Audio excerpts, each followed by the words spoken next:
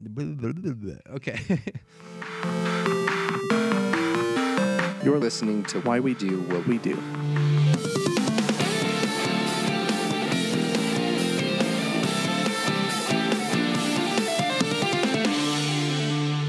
Hey, this is Abraham. And RYANO. And so this is why we do what we do. Yes, and today you've probably worked somewhere. You might be sitting at your job and like listening to this because we're just that awesome and time fulfilling. Hopefully. When it comes to, I don't know, this is derailing. The point is, if you're at your job, if you're at some place of business, or even if you have heard of business, but you maybe aren't there, whatever. The point is that most businesses have had some level of thought and organization put into the various elements of what it takes to run a business. Or maybe they don't do this and you're sitting there and you're like, okay, I'm excited to talk about this or listen to this because my employer just doesn't do those sort of things. Maybe. And maybe you'll find some utility in this. In which case, there's this bittersweet thing to you sitting at your desk right now, not liking your job, but now you're going to enjoy it more. Hopefully. And if businesses did not put this kind of care and attention into developing what it takes to organize a lot of people doing the same sort of activity, then usually the ensuing chaos will kill that business. Yes, I have been in both. Yeah. I've been both an active member and a passive member in both as well. Right. Both making it work and accidentally killing it off. Okay. Rest in peace, second business. What's important to note, though, is that although we've already talked about business and we're going to be talking about business a lot throughout this episode, what we're talking about does not necessarily apply only to business. It really applies to any group activity requiring a group effort to execute some mission where people are working together. Mm-hmm. And it can be either continuously, so an ongoing group that has something they're always doing, like they're producing something, or it's just this one-time gathering of people, like we're going to get together this once and we're going to do this one cool thing and that's it. Yeah. Either way, you can apply these same sort of principles and ideas, right? So it could be like this podcast. We had to get together, right? Yeah. And work together on producing something and seeing what it is and driving our own behavior towards this mission.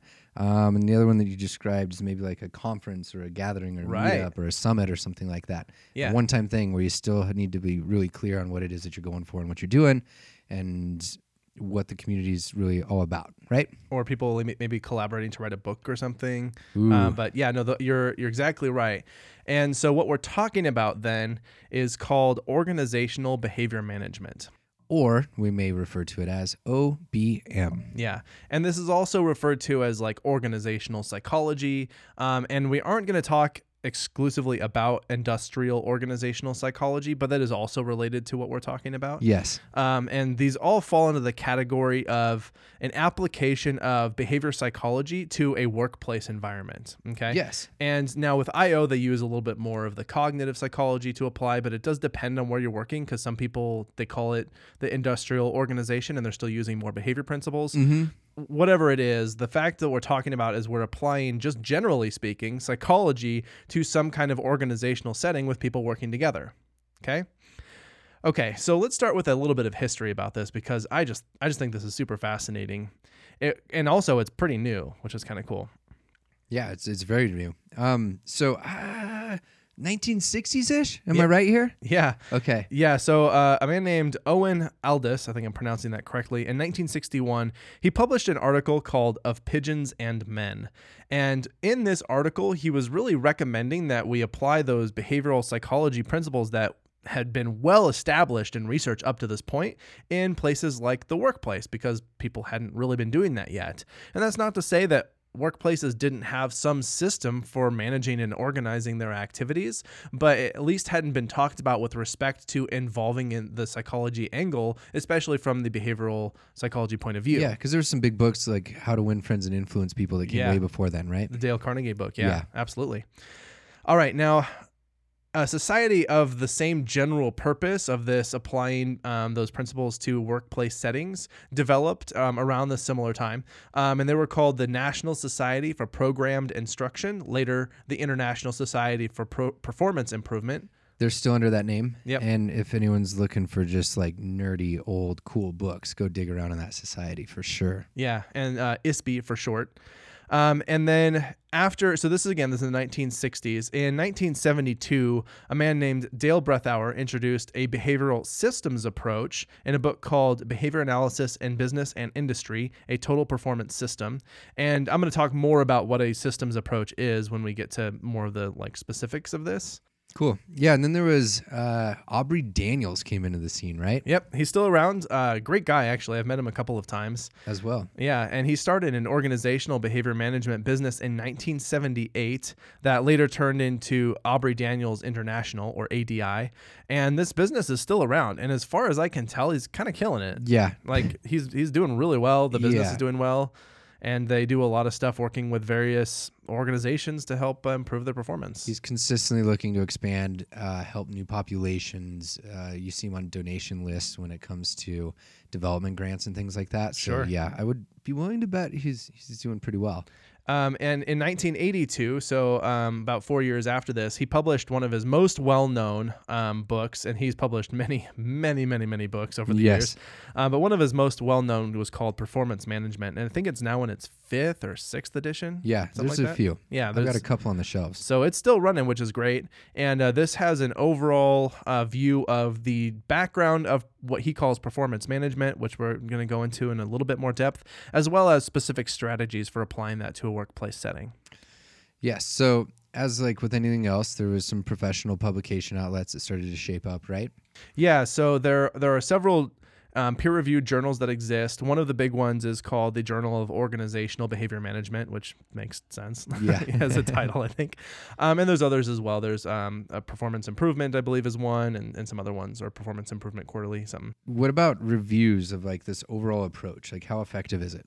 Yeah, so I think a lot of people, when they hear about this, they want to know, does it work? And solid question. Yeah, it is. And where are the data? And there's been several reviews. I picked 2 to talk about today. One was, and mostly because they were so recent, there was one in 2001, and what they were looking at is how many applications of this OBM, the strategies for OBM, how many of them demonstrated improvement. And so out of all the studies they reviewed, they found that 58% of them demonstrated some level of improvement, 41% of them had some mixed results. So some improved, some didn't. Not too surprised there. Right. And which really, if you look at those 2 numbers, you're at 99%. So the remaining 1% showed no effect. So the overall outcome of this looks fairly positive. Yeah. Yeah. Right. And it influences stuff. And we just need to figure out that other 48 or 41%. Yeah. And just figure out, make sure we got to go in the right direction. Yeah. When it didn't work. And then another review was interested in okay, well, we see that this many applications improved, but by how much? If they went from a very small amount of improvement, then maybe it's interesting that they improved, but they didn't really demonstrate a lot of improvement. So this other review wanted to see, on average, how much improvement was there. And this author actually found an impressive 54.5% improvement on average, with some of them as high as in the 90% improvement. For some of the studies that they reviewed, and that was done in 2013. Yeah, kind of crazy. Yeah, so that's pretty strong. That's showing that, if you were to see a industry improve their performance standards or measures of whatever it is that they're interested in by 54%, that's a significant jump in whatever their production is, right? Reminds me of Elon Musk. Yeah. All of his endeavors. We're going to reuse these things. Yeah. Increase it by 10-fold, 100-fold. Lots of growth. Yes. Okay. So I guess that's just some of the overall background and a little bit of the research on what's going on with this. Let's go ahead and dive into how this works. What's involved in this process? All right. So for those who don't know, Abraham and I went to school together at various times, at least under the same university. I don't think we ever had a formal class together. No, I don't think we did. Yeah. But you actually formally went for a certificate in this, right? Or part of your degree was in organizational behavior management, correct? Yeah, it was, yeah. Now, mine was not, but I found myself do I do it? Do I not? I'm not sure. And then I was like, well, I don't know. I think this would be valuable. And then I realized if I really wanted to affect change and work with, especially with groups of people, and at the end of the day, we're always in this business setting, right? No matter where we're at. So much of the time. So for me, OBM and this organizational behavior in general just became very interesting because it was if I wanted to know how to work the most effectively as possible that I could in an environment, I just start to learn how to bring these sort of principles into these group settings. Well, and that's perfect. And that really brings us right into starting to describe the process of how this works. And by starting with the overall idea of OBM is that it's applying these well-known learning principles to large groups of people in these sort of organizational settings. Yeah. Okay. And so on its surface, this is really hardly different in any way from applying these principles to like animals or in any other settings involving changing human behavior, such as you also see these in interventions with children with an autism diagnosis. These same sorts of principles have been applied to education settings, that sort of thing. So it really doesn't vary. It's not like the principles are any different. It's just what are the specific strategies for applying these principles when you're dealing with something. And this is what's kind of remarkable about this is that these simple principles seem to work with these really like highly proficient, intelligent, languaging adults. Yes. And that's one of the things that people have argued about and still argue, that they argue that these behavioral principles won't work with people who have language or the high levels of cognition. And it's because of that cognition which circumvents the effect of operant conditioning or operant learning principles. And this is just a bad thing to say when you're talking about like, well, it's sorry, this only works with humans that don't do X, Y, and Z. Right. Like, come on. Well, I think they're not wrong. If the data's there, cool, but it's not. Right. Well, I think just thinking about the fact that language is really important in understanding how people do the things that they do. Yeah. And that if you fail to incorporate that into your description, which the behavioral approach doesn't fail to do that, but it's also not made explicit sometimes. Yeah. That people can look at that and think, well, you're not accounting for language and cognition. And what we're seeing, at least, and I think that's the conversation that we're going to continue to have, and we'll maybe go in more depth in specifically. But what was great about this cool organizational behavior piece is that it's sort of showing, well, they do really work, and really without very much modification overall. Like you can still apply this to these settings and have it be really effective. Yeah. So some places, manufacturing was like one area where this really started, right? Yeah, this is definitely huge in manufacturing. This has also been applied to general retail. I've worked in nonprofit settings and applied things like this. Some more specific ones is just the behavior management around things like safety. Yes. So think about industries such as oil drilling and such, right? Yeah, absolutely. I know there's a lot of applications there. Huge amounts of safety there. Being in an area where mining is very big here in Nevada, I know that I have some family that also work in these settings, and they experience programs that have to do with mine safety. Yeah, and medical professionals often need a lot of safety. There's many professions where safety is one of the key features of that work environment, and in many of those places, this type of technology has been applied.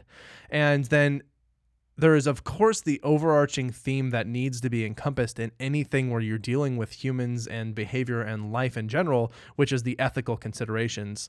And we'll go into that a little bit. But besides that, and I mean, there are specific, I want to say, not necessarily domains, but there are topics that are brought up consistently, which is really good to see about the ethics of applying these in these workplace settings. Yes. And then beyond that, I mean, there are still dozens, if not hundreds of other types of organizations and settings where this has been applied and continues to be applied. And again, because it's effective and there's good data. And, the one thing that I don't know that we've really stressed here is this is not just about make the business richer. This is largely about make it a better place to work for people. Yeah, more enjoyable, more efficient. I always got really interested in the efficiency. So I worked consistently in situations where you constantly went home saying, I don't have enough time for everything I need to get done. Right. And at the end of the day, you're delivering a service to somebody such as folks with disabilities, and sleeping on that's hard, right? Sure. Not saying like running into inefficiencies and you could be doing more. So this really was interesting to me as to like, how do we use our dollars to go farther than we did last time, last month, last week, last year, right? Right. Well, and this will come up when we talk about ethics a little bit more, but it's not just like get your employees to work harder for less. It's actually really to make the job as easy and as efficiently executable as possible. Yeah. Which really should also result in happier employees that feel competent and safe in their job, and that things get done in a timely manner and people feel empowered to do their job correctly and make decisions that will allow them to do it the right way. I helped a HR department and worked with some others to integrate some new software, for example, that not only was cheaper on the front, so it saved us those like costs up front, but it was also easier for the staff to implement some of the things that they needed to do. And simple things, entering That's your awesome. time card and like reviewing those sort of things. Oh, yeah. So at the end of the day, there was a lot of cash that was saved that could be redistributed elsewhere for the mission. Yeah. And over years of doing that, like 3 years of doing that, there was actually a few different wage increases that we were able to do as a result as well. That's awesome. Yeah. I mean, that's a great way to use it.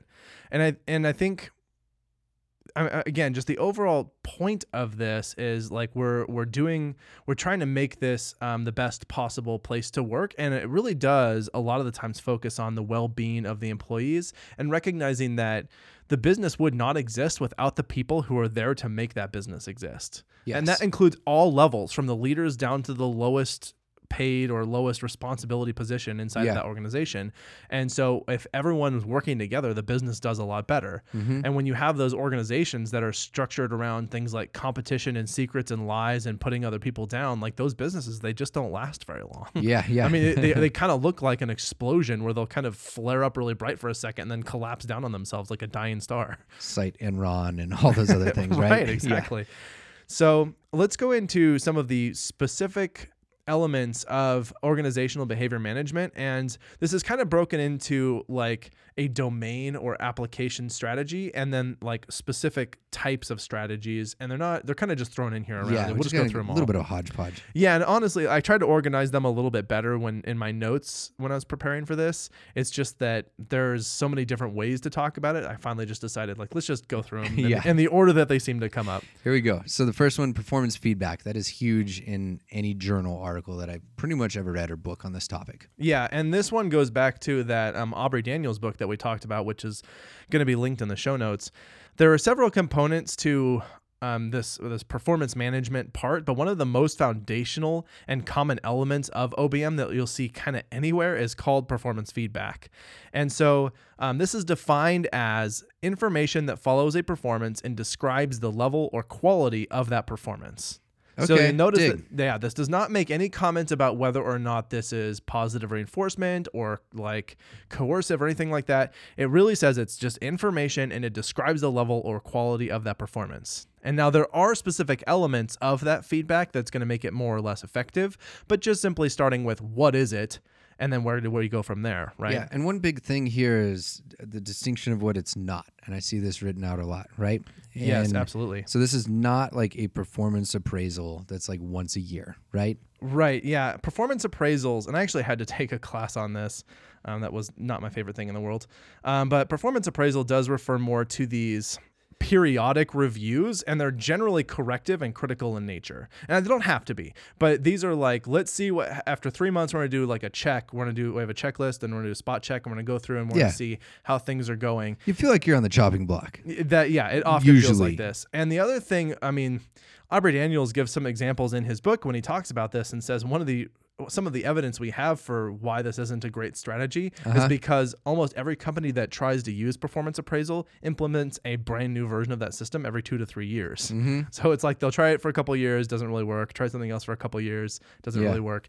And that's not to be overly critical of the performance appraisal system, but it's just that system is based around these really evaluative rankings, which often can look, it feels bad to be in that position, and then of the person doing it as well as the person receiving it. Yeah. And it feels like a lose-lose. And I think, as Daniels points out, one of the most significant breakdowns in this is that we're presuming that after 12 months, that will be effective for changing the behavior that happened for the previous 12 months. Yeah. For the next 12 months. Yeah. Right? Like that's way too much distance between the performance of your employees and the feedback on that performance. Yeah, which is a huge point here, and that's immediacy is key when we're delivering feedback. Yes, absolutely. And I mean, like, if I were to say something incorrect now, feedback is now.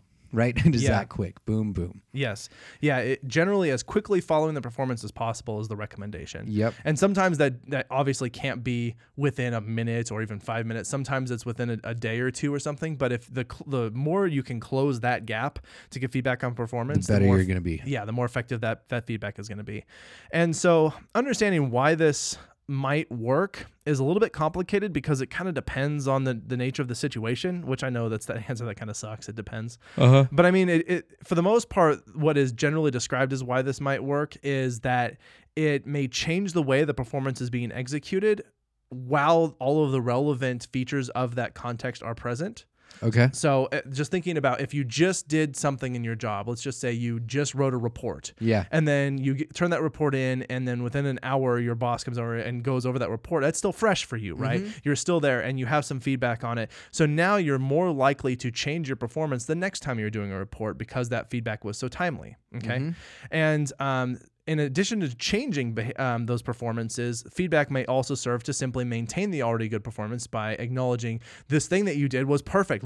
Here's all the specific details, which is another element of this, but here's all the specific details of the things that you did that were exactly correct. And then now you know that, like, oh, cool, I wasn't totally sure as I was doing this, but next time I know that the things I did now, I'm going to do those again. So orienting toward this is not just what needs to change, but also what do you need to know to continue to do it correctly. Yeah, dig. And now there's some other things in here where they talk about what's called the sandwich method. Have you heard about this? Yes, I have. Also referred to as the crap sandwich. And the idea about this is that here's something good. Yeah. Here's something that you need to do a lot better. Right. And you're not so good at. But here's something good to end it on a positive note. And I'm out of here. Yeah. So Enjoy your crap sandwich. Yeah.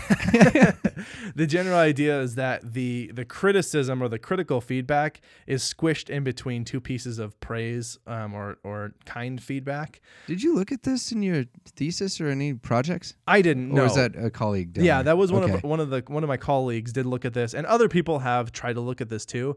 And in general, what I have seen from the research is that it kind of doesn't matter, like the sandwich method.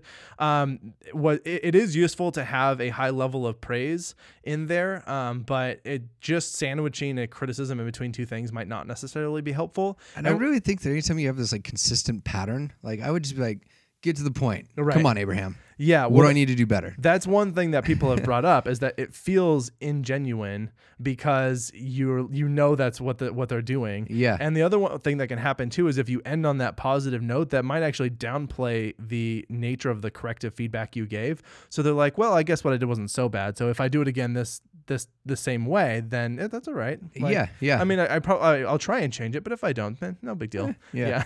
And so, which might not necessarily be the case. Now, there's some other research that I would really like to spend a whole episode on digging into the research, but this ratio of corrective feedback to praise feedback. Yeah, this would be a good topic. It kind of drives me crazy. Well, I 12 to 1, 5 to 1, 8 to 1, 6 to 1, 4 There's a to lot 1. of misinformation about it, and there is actually some research that we can dig into that would help make it more clear. But the general recommendation, and not saying why, but the general recommendation that is given is that a 4 to 1 or 5 to 1 positive to corrective feedback is what's recommended. Why we do what we do is not answering the why question today. I'm sorry. It's just the what we do or something. Now, another idea, or the last thing to sort of wrap up in this concept of feedback is this is associated with the concept of consequences. And now this technically refers to anything that follows a behavior and then changes the frequency of that behavior, which is to say it either happens more, happens less, or you could even say happens in a different way. Now, but in colloquial terms, and even generally when we're talking about organizations, as far as I could tell, this really is still referring to that critical feedback and the need for corrective actions. And sometimes that involves these sort of punitive systems like being written up, or sometimes monetary loss or loss of responsibility. Those are types of things that can exist that can function similar to feedback. Again, going back to our definition of feedback as being information that follows a performance and describes the level or quality of that performance.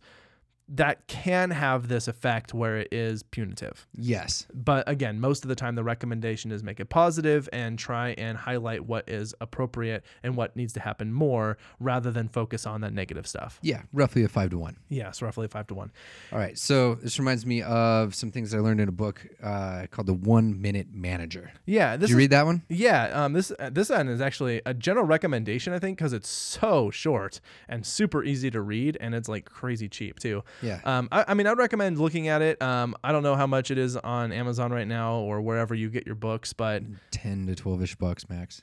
Max. Yeah. I think I paid less than $1 for mine, but 100 pages. It's like the size of a larger iPhone for the most part nowadays. like an iPad mini. You could almost fit this in your pocket. And it's the thing is, the books, again, it's super simple to read. And the whole point of this and why I'm talking about this with respect to feedback is they generally give this strategy for interacting with employees from a manager position where you are empowering employees to make decisions for themselves that are, as long as they're competent to do so, that they're able to do so. Yeah. That they don't feel like they have to come to you for every little thing, but that they can look, you basically, you give them the skills to identify the nature of the circumstances that they're in so that they can make the decisions that they are capable of making. Yes. You're not going to ever ask your employees to do something that they're not trained or capable to do, or that they shouldn't have that amount of responsibility for. But still, this book... Hopefully. I mean, that's the idea of the 1 Minute Manager, is to capitalize on what are the strengths of your employees and how can you empower them to use those strengths. Cool? Love it. All right, next section. All right, so another significant portion of this OBM approach is simply focusing on antecedents. And what do I mean by that? So the things that happen before whatever behavior of interest that we're talking about, right? Yeah. Whatever response. So these are often what we talk about as our cues, right? Making sure we have appropriate cues put in place. One thing to kind of paint the picture, I said that my family worked in the mining industry. A incorrect could result in somebody detonating TNT when they shouldn't be. Someone dying. An incorrect could be, I don't know if everyone's ever been at those sites, but they have like 12-foot tall tires on these things. And like someone can they can fall over and crush somebody. He can get ran over. He can like literally fall off of a ledge if things aren't done correctly and stable. Like there's safety hazards everywhere, right? Yeah. And so there's a ton of money, time, attention, care, resources thrown up front as to have we done everything we can to train people to identify these sort of antecedent situations. Yeah, so the point is that antecedent in this case, as you mentioned, refers to putting something in place to prevent the problem from ever happening in the first place. So this could be a prompt, some sort of sign, a checklist, right? Yeah, and checklists are an extremely common one. There's a book called The Checklist Manifesto that really espouses the utility of the checklist. And the checklist has a lot of important features to it. It's just important to also point out that it's not the end-all, be-all of how to intervene with people. But it's a really great tool, at least, for taking that preventative measure of here are all the steps that you need to follow before you even execute this task or as you execute this task so that you can make sure that you have reduced the risk as much as you possibly can. Yes, exactly. So if you're going to hop in a plane and go flying, I would expect a checklist. We've probably got that down pretty well. We know what to do in what order, right? And even the most seasoned pilots, they still follow the checklist every single time they get in the cockpit of a plane because you can't allow for even a tiny amount of drift because you are talking about hundreds of lives that are at stake for this. Another part of this antecedent idea is the feed forward. So we talked about feedback as information that follows something that... I've never heard this one. Oh, really? No. Yeah, so feed forward is... it's setting the expectation for what something is before the performance occurs. Oh, okay. Yeah. Cool. I mean, this is basically... I feel like I was missing out on an entire area of psychology. No.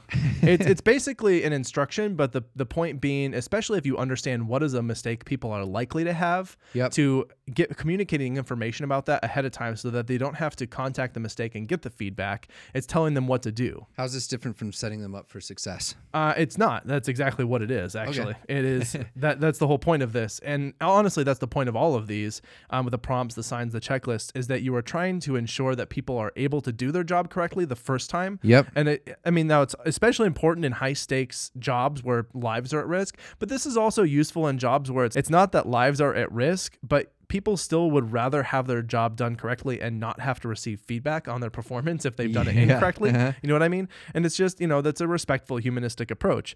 And so one of the specific recommendations are to try and answer those WH questions of when you're doing that feed forward stuff, is to tell them specifically who, what, when, where, why, and how about the performance that is expected of them. So just think about the specific details that are necessary and maybe use those questions to guide developing the kind of instructions that you're going to give. Yeah, and to bring back up Aubrey Daniels, he worked on, I don't know if there's other colleagues involved, but a thing called a picnic analysis, right? Yeah. And the idea was he was bringing in these antecedents, also the behavior, and then the outcomes as well. Yeah. To kind of give an easy, loose framework to understand why people might be doing what they do, right? Yeah. This is just a very general approach for looking at the context in which some of these behaviors occur in a performance setting, and using that to try and figure out how do we then approach that context. And there's a lot, again, this is just like the feedback thing or the checklist thing. This isn't the end all be all of solving performance issues or organizational issues, but it's something that can be really useful. And the picnic refers to, there's only really three components. It's either positive or negative, immediate or delayed, or certain or uncertain. Yep. Okay. And so if it's a PIC or a PIC, then it's positive, immediate, and certain. Yep. And people are most likely to do things when the outcome of that action is positive, immediate, and certain. Yeah. Right. And so thinking about people who choose smoking over not smoking, if they are smokers, then the experience they have is positive because it feels good. It's immediate because it happens right away, and it's certain because they've done it every time and they know. Yeah. And the win. Yeah, exactly. Yeah. And the effects of things like lung cancer are negative, they are delayed, and they are uncertain. Yeah. So it's like that's not necessarily going to be a contributing outcome because it's so far removed from that activity. And so that's, again, it's a useful thing to think about when you're looking at those organizational settings, and how you can just apply this little bit of a filter that helps you orient to what might be some of the relevant features of that. Yeah, I would say it's a great starting point. By no means is it like the end all be all of understanding why we do what we do in the workplace. Yep. Okay, so another way of looking at this is called the systems approach. Ooh, I kind of like this, systems analysis. Yeah, and that's another word for it. And a lot of this came from the looking at the way that people interact with and how they structure their organizations. Some people noticed that there was sort of this siloed effect. And what that means is that the departments became so compartmentalized that it was almost an us versus them sort of thing. You had marketing department versus your research and development department versus your sales department, and that they all like don't communicate with each other and they don't cooperate with each other, and they all work as like a team versus the other team when they're all part of the same organization working toward the same mission too. Exactly. Yeah. And the managers can fall into the trap of, and again, they're just people that are doing the best that they can, but they fall into the trap of treating them as if they are separate organizations that don't have lines of cooperation. Yeah. So if this is a tiered hierarchical kind of siloed system, is the recommendation then to go more flat and horizontal? Yeah, exactly. So if it was normally vertical, then the recommended approach in a systems analysis is to look at it from a horizontal approach. And what this really emphasizes is understanding the customer, the product, and the overall workflow. And that workflow includes all those different departments. And it also specifically talks about the inputs and outputs. Like that's a huge piece of this. Yes. And so they're looking at how various groups or departments input to other groups, and that the outputs are from those groups and the initial group as well. So how they interact, how they cooperate, how does it all work together? Reminds me of GIGO. What's that? Garbage in, garbage out. Oh. The idea is like you need to like look at the fine detail of like what information is flowing from where to where. Yeah. Because it all ends up impacting and just kind of could trigger all sort of hiccups throughout your entire system. Right. Well, and so another thing that's so useful about looking at it in this way, really, as you just said, is that you can sort of start to identify where are their breakdowns, where are there inputs that don't exist but should, where are there maybe outputs that aren't really contributing to this, and it's sort of wasted time and effort. Yeah. So you can identify all these different parts of the workflow where things are less than ideal and try and optimize that system so the process can be more streamlined and more cooperative, and then people are working together to facilitate the mission of that organization. Yeah. So one thing that I've found that's like crucial here is like not only do you need to understand all of the different variables going on in this system, but the leadership and those sort of change agents in the organization are the key people to be working with and getting on board. Yeah, that's something that they talk about a lot, is that if you can change the leadership behavior, then you can often change the way the entire organization moves. Yes. And again, I don't want to point the blame and just say managers are at fault here. A lot of times they're doing the best that they can. But sometimes you can give them skills that allow them to structure the organization in just a more efficient way and make it a better work experience for themselves and their employees. Now, there are some interesting elements of understanding how the organization operates, because when you look at that complex of a system where there's so many inputs and outputs and so many people with all of their different experiences and personalities trying to get along together to work towards something, and maybe they don't sometimes, there is this really interesting book that was published called Paradox of Organizational Change. Yes. And they talk about the different paradoxes where it is dynamic but constant. And what they mean is that organizations are dynamic places that are sort of moving with the economy and the times and the incoming and outgoing personnel. But the process for accounting for change actually remains constant. Especially the monitoring aspect of this and the philosophy underlying how to understand why that change takes place, that part doesn't actually change, but the organization itself is very dynamic. Yes. Another part of this is that the environmental context in which people work is very complex. You've got language, you've got memory, you've got all these learning history, you've got muscle memory from performing the task, all of these things that are involved in this complex environment. And yet a lot of the solutions to change some of these things and to help improve them or make them safer or whatnot, they're really simple solutions that can be put in place that often are just one or two little changes that make a world of difference. And then the last one is that you have this chaos versus control. And what can happen is you can never control all of the variables that are relevant, all of the factors that are contributing to how an organization works. And so it feels chaotic. Because there's a lot going on. Yeah. And probably people who are at the upper levels, even in really well-organized businesses, they can feel that chaos. Yeah.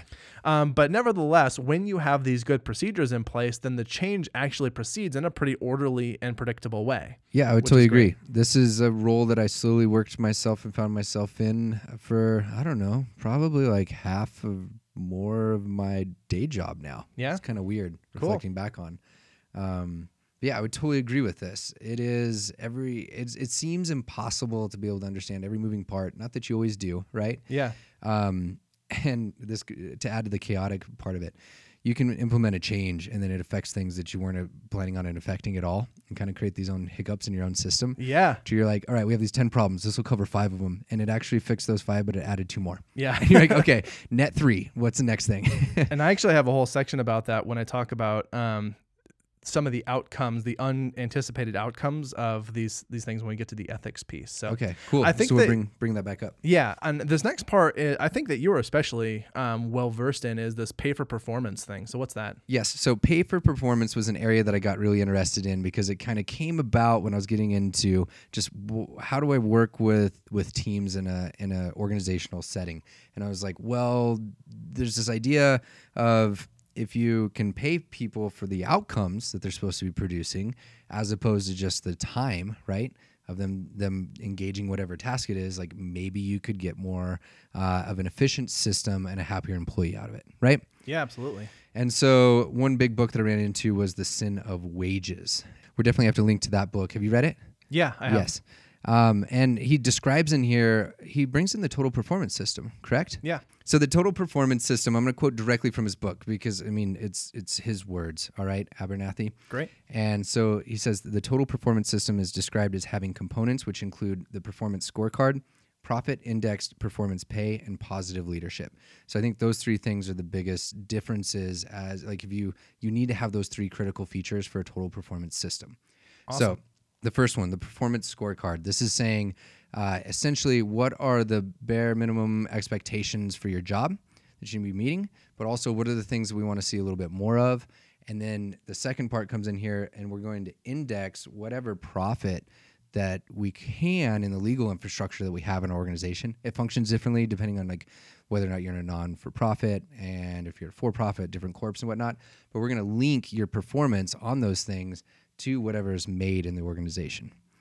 And then the last part is this, you've hit on this, the positive leadership, right? Yeah. Like focusing on whatnot. Now, it sounds like this could become this really unfair coercive system if it's like you feel like you're working too hard for the money that you're getting.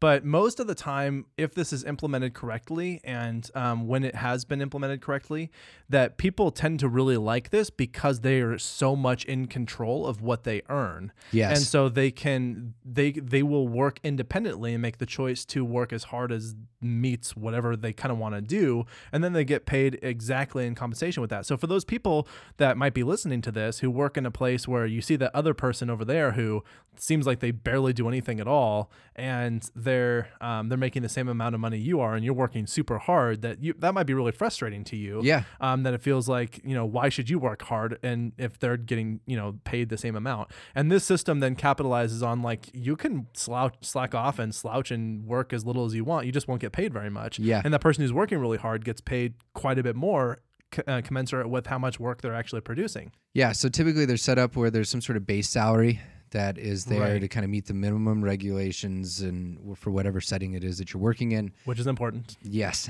Can't just not pay people. Yes, and then from there, based on your position is typically how it's set up. There's a specific core card that links to certain outcomes and organizational strategies and goals. Which is great. Yep. All right. And so there is sort of a difference here where this doesn't happen very often now, but there are these jobs called piece rate work. And the point is that you get money or you get compensated basically for every product that you produce. And it could be a lot of money or very little money, depending on the time and effort and resources it takes to make that thing. Mm-hmm. So just thinking about people who are in a factory compiling an object of some kind, they might decide, I'm going to sleep in today. I'm going to come in around 12 and work for 4 hours. Then I make $100 doing that sort of thing. Yeah. Or maybe, a little less. That's pretty good compensation. Yeah. Or they're like, I'm going to get there at 6 a.m. and I'm going to work until they kick me out at 8 p.m. and I'm going to make $1,000 today. Yeah. I don't even know if that's possible, but the point being that they have so much control over the amount of work that they do that they are often more likely to choose to work harder because they can earn more money doing that. Right. Yeah. And one of the things that's pointed out in here is that when you pay people for their time, what you get from them is their time. Yes. And if you pay people for their work, then what you get from them is their work. Yes. And I was actually in this really interesting situation that I didn't quite understand with respect to this, and I feel like I do now, where I was salaried. But what was interesting about my salary position is I had a certain amount of expected work to get done. And as long as I got that work done, I was done. I could just go home. So my incentive was like show up early, work as hard and as fast as I possibly can, and go home at noon and be done for the rest of the day. Yeah. And like I could pull that off sometimes. There were many times I was home by 2 or 3 because, I showed up and I worked as hard as I could to get all of my work done in a timely manner so that I went home. And like that system was really effective at getting me to work super hard. And I loved it because I was getting paid and I was the same amount, and I was able to spend actually quite a bit of time at home or doing other things that I needed to do because I could manage my own behavior that way. I've worked on that side, but I've also, like probably you as well, been on the other side of that as well, to where there's just so many demands being thrown at you that you're just working over forever and ever and ever. Right. And that is how the salary system can totally be abused as well. But otherwise, that's an important part of it. And then I think another important part of the pay for performance system is this really frequent assessment of performance so that pay can be modulated pretty quickly based on how performance is going. Yeah, it takes a lot of coordinated effort in the organization to pull these sort of things off. We've been working for about 3 years in a nonprofit that I work for on trying to position ourselves to be able to implement like something that's pretty close to something like this. Yeah. It looks a little different, has a different feel because it's in a nonprofit and you can't profit share in those situations. Sure. But you can, through some very clear legal infrastructure that's set up, do some similar things and still motivate employees in that sense. Yeah. I mean, I think for the most part, where this has been implemented, people tend to really enjoy the pay for performance system. Mm-hmm. But that's not to say that that's the only way or even the best way to make every business work. And especially think about those people who their ability to work depends on people showing up to that business, like in a retail industry. Mm-hmm. If no one comes in the day that you come into work and you can't sell anything and you don't really there's nothing for you to do, then it's like you go there and put in your time, but you get you can't earn any money no matter how hard you would have worked given the opportunity. And so maybe that's not necessarily the best type of organization to have this system in place in. Yeah. All right. So that's pay for performance. Now performance management, the other side. Yeah. Okay. So, and this goes back to that Aubrey Daniels book that we talked about, and he mentions feedback quite a bit in there. And he really starts by talking about what is performance management. And he describes it as this is a system that is designed specifically to bring out the best in people. Also the title of one of his books. Brilliant. And I mean, this is really supposed to be a humanistic approach. This is like, make this a positive work environment where people, are happy to be at work and enjoy their job and they get along. And it's creating this positive culture in this work environment. And he specifically points out that the reason that people like the performance management system is because it works. He even reports some data that they reduced turnover in an organization by half in just 3 months, that it has both short and long-term effects, and that it needs no formal psychological training in order to do it. It maximizes performance. It creates that enjoyable work environment that I mentioned. This sounds like some snake oil here that you're selling me, Abraham. I mean, it kind of does, but he's not making the case that this will solve all organizational problems, just that this overall system is likely to have these outcomes. And then the last two that he boasts are that it enhances relationships and it creates an open system. And part of what he means by an open system here is like, this isn't just tricks. This isn't this manipulative, sneaky system where people don't know what's going on. It should be really clear and well spelled out what's happening so that people can use it. And it's not this like shadow government thing. It is people are open and transparent about what's going on. And I haven't really said what the performance management system is. So he really just describes performance management as, kind of just generally what we've been talking about with OBM. And that is the techniques derived from these operant learning principles to create a positive work environment by using things like positive reinforcement, encouragement, leadership, feedback, and these other systems to make the environment a place that brings out the best in people. And so it's actually not anything really specific, but it's useful to bring up because it can also go under that name. All right. So the next section that we have, I think our last section really here is safety and ethics. Yeah, there's a whole field inside of organizational behavior management. I don't mean field. I guess it's a particular area of focus for many people who do research and work in this area that's focusing specifically on safety in the workplace. And this is often referred to as BBS or behavior-based safety. Yeah. Okay.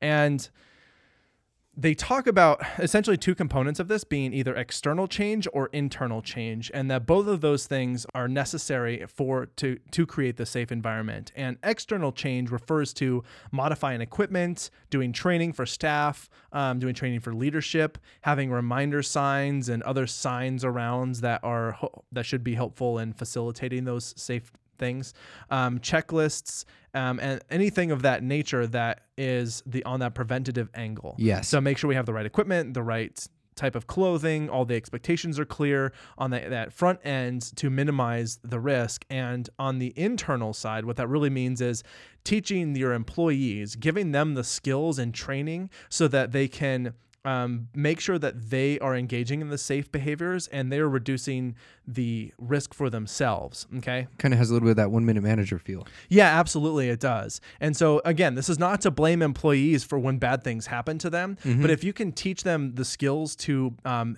do all of the safe behaviors that are involved in a particular performance, then that means that they're less likely to get hurt. And that's a win-win situation. You know? Yes. We don't want people to get hurt in organizations, not just because of lawsuits or workers' comp, but because we don't want people to get hurt. They're human. Yes. Yeah. And so they really are bringing the actions in line with our values with respect to treating people humanistically and ensuring a safe work environment, which I think everybody deserves. And so a lot of the safety stuff comes into identifying and minimizing risky situations, doing as much as possible to prevent injury. And there's one thing specifically I was interested in ergonomics. And that and so that refers to the way that the environment is arranged in such a way that it facilitates those safe behaviors. And so I did a little project where I worked in a coffee shop, and very low stakes. Yeah. I mean, people could get burned, but we were actually just looking at the how efficient their system was. And what they wanted to do was the way that they had their equipment set up for them to make a cup of coffee required them to like go back and forth across the little kitchen area like 4 or 5 times just to make one latte or something. And so what the project was to look at, what if we just put all of this equipment in like a row so that you move down more like a kind of like an assembly line. Yes, as exactly. opposed to this like butterfly effect where you're all over the place. Yeah, exactly. Yeah, so more of that assembly line feel of like do this, then do this, do this, and it goes in order, ending at sort of the coffee bar where the drink is produced. 2 questions. Did you count the number of steps taken? Yes. Second question, did people enjoy it when you streamlined it? Or was it more like this monotonous process? It was neither of those things. They mostly seemed indifferent, but we were we were like, hey, we at least made it seem like it was more efficient. And they're like, we had it, but this is fine too. Yeah. So I'm like, I asked because I had a project that was through school in my master's program. We went into a grocery store chain, one that's really Publix down in Florida. Yeah. And it was fun. We looked at some things, but it was largely the same thing. Like we helped a little, and it was like, hey, look, it's measurable. But it wasn't like, you made my life so much better. Thank you. Yeah. Well, and that's the purpose of these projects weren't necessarily to change the world. Yeah, it was exactly. mostly to say like, on a very small scale, what would this look like? And then can you imagine or try and draw a parallel between that and some like larger scale organization? Yeah. And the basic ergonomics of things like simply putting handles on things that need to be carried rather than have people try and pick them up from the bottom. Yeah. Arranging it so that there is places for 2 people to carry. Making it so that storage fits in a particular way or is color coded. Just arranging the way that things are shaped so that they contour more easily to the way that we move and manipulate objects. All of that's wrapped up in this ergonomics thing. I have my entire like studio set up in my workplace settings to where I don't have to move as much as I necessarily want to. Yeah. Right? Like just as efficiently as possible. Yeah. And another part of, and that, I mean, the ergonomics was like what I was just talking about. Another part of the safety thing, though, is better access to safety systems, making sure they're clearly labeled, that there's training on how to get to them and how to use them when you do, that all of that is involved in not only the preventative angle, but how to react to situations of danger when they happen. Yeah. So the little red signs that say like eye wash station and all that, it's not like hidden in the corner, but it's like actually out where your equipment's at. And clearly visible. Sort of things. Yeah, exactly. At my work, for example, where the first aid kit is, there's a big giant like red cross right over it so that we know where to go find it if we ever need it. Yeah. Another one is just to have those frequent trainings to make sure everyone is up to date and well practiced at all of the things that are going to be safety behaviors. Yep. This is something I've helped implement. Oftentimes I've been in systems where it's like a yearly training. And so my first thing is like, okay, how do we systems-wise get to the point where we can start doing those quarterly? Yeah. How do we move those to monthly? Which ones need to be quarterly versus monthly? And this is just like if you're ever going to be CPR trained, that you have to renew that certification every couple of years. Yep. And make sure that you are up to date on all the current procedures. And if you haven't used them in the last couple of years, that you get a refresher course on how to do it. Build up that habit and that practice with that sort of thing. And another way that you can deal with the safety is to practice the correct behavior in a non-dangerous sort of simulation environment. I mean, they do this with pilots all the time. This kind of comes back to that muscle memory idea. Practicing under the right cues, right? Exactly. So if you might practice with like a virtual reality machine of some way of like how you interact with things, that you're not actually doing it in a place where you could get harmed, but it has all the same contextual features of that harmful environment, and you can practice doing it safely and get feedback on that without the risk. An interesting other angle to look at that, I've thought on this a few times, is like if you take those dangerous situations out, yes, it's more safe to practice in those situations, but like, are you increasing the likelihood that like those won't be taken seriously in the future?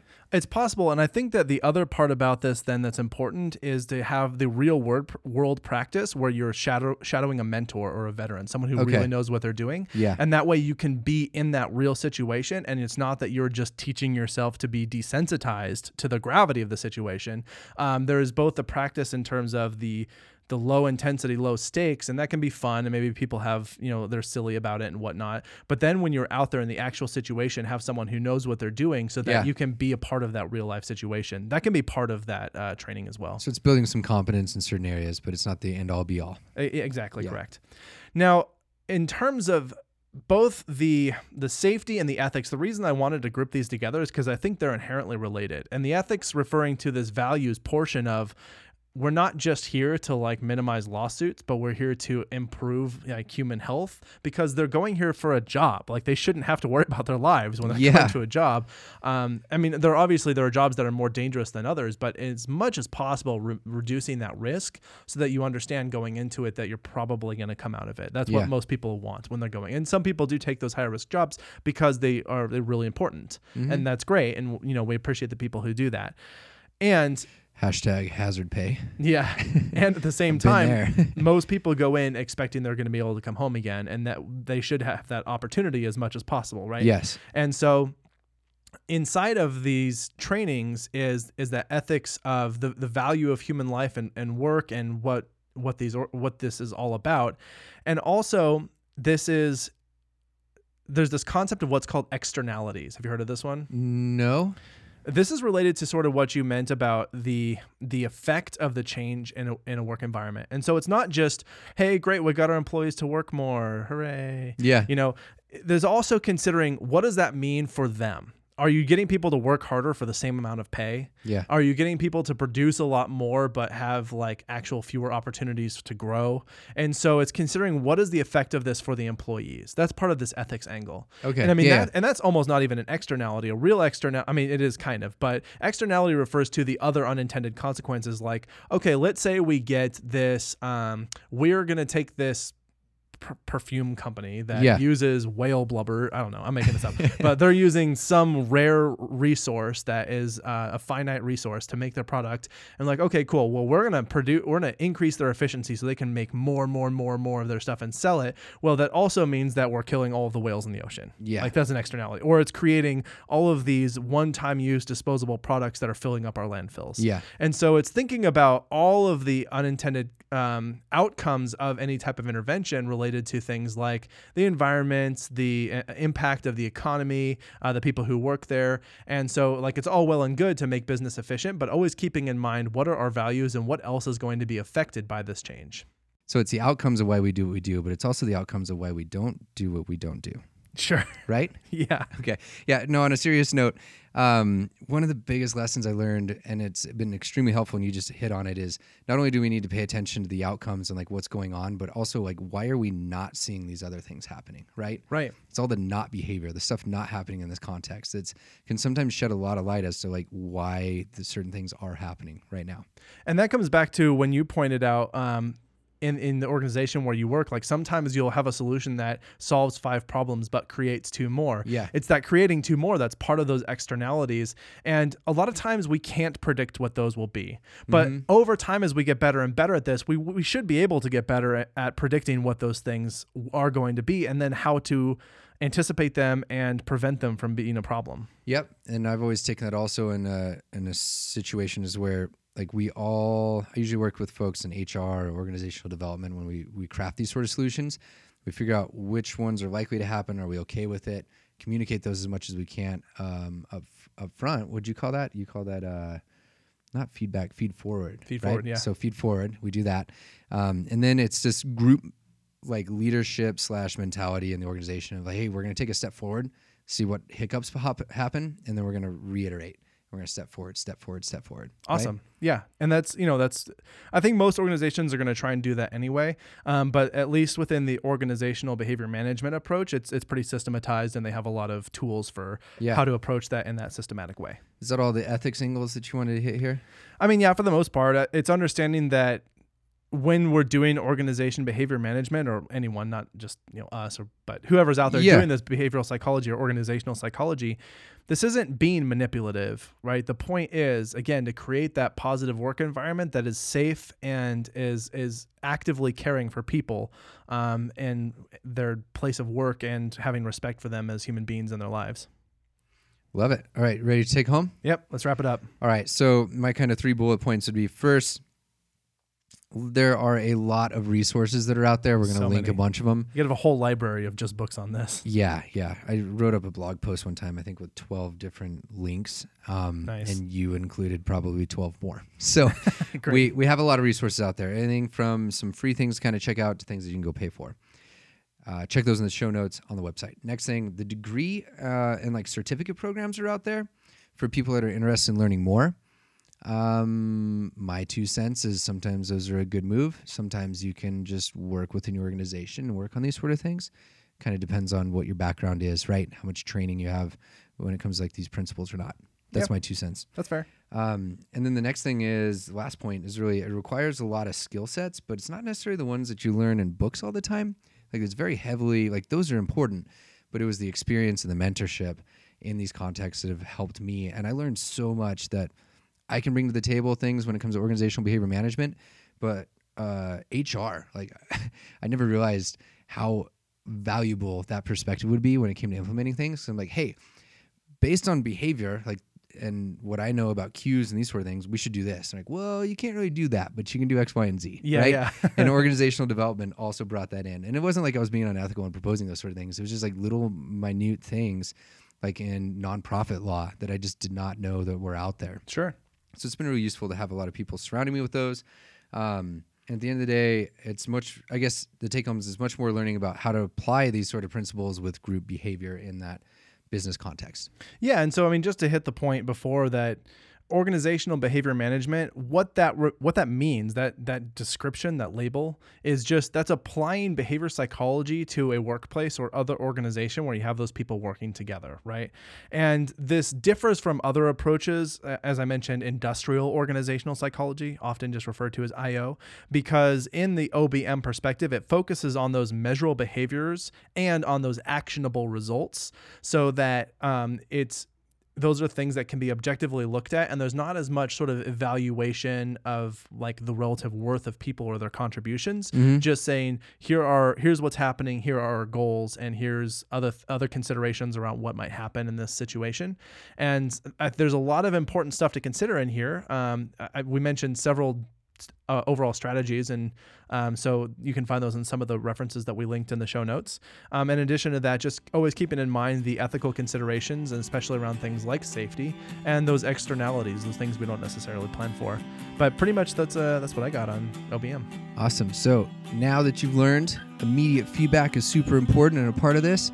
Go write your review. Help us out. Yeah. Help us out. Give us feedback. Thank you so much. I think that's it. This is RYANO. This is Abraham. It's time to sign off. We're out.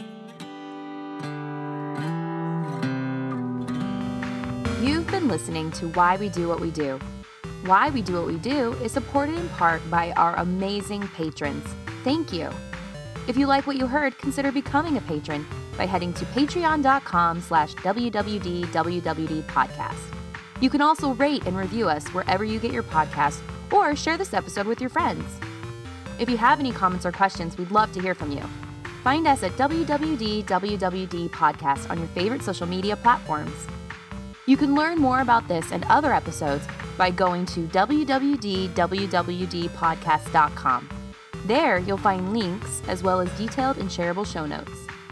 Why We Do What We Do is researched and produced by Abraham, RYANO, Shane, and Miranda. Artwork and logo design by Andrew Pollock at nogdesigns.com. Video and production assistance from Tyler Brasier, with music courtesy of Justin Greenhouse. Thanks for listening, and we hope you have an awesome day.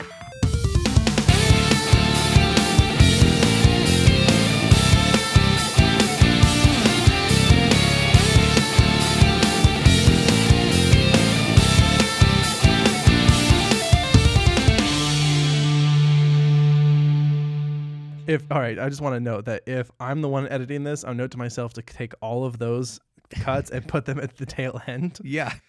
So paper That should totally be an outtake. All right. Yeah. So paper for porn. Are you kidding me? That was great. All right. I'm in a good mood for this now. Here we go. Take 3. All right. Yes. Pay for God damn it. What's up with my voice right now, dude? What's going on here? Boop. All right, so there's paper. Why is that so fucking hard to say, dude? Pay for performance. Jesus Christ.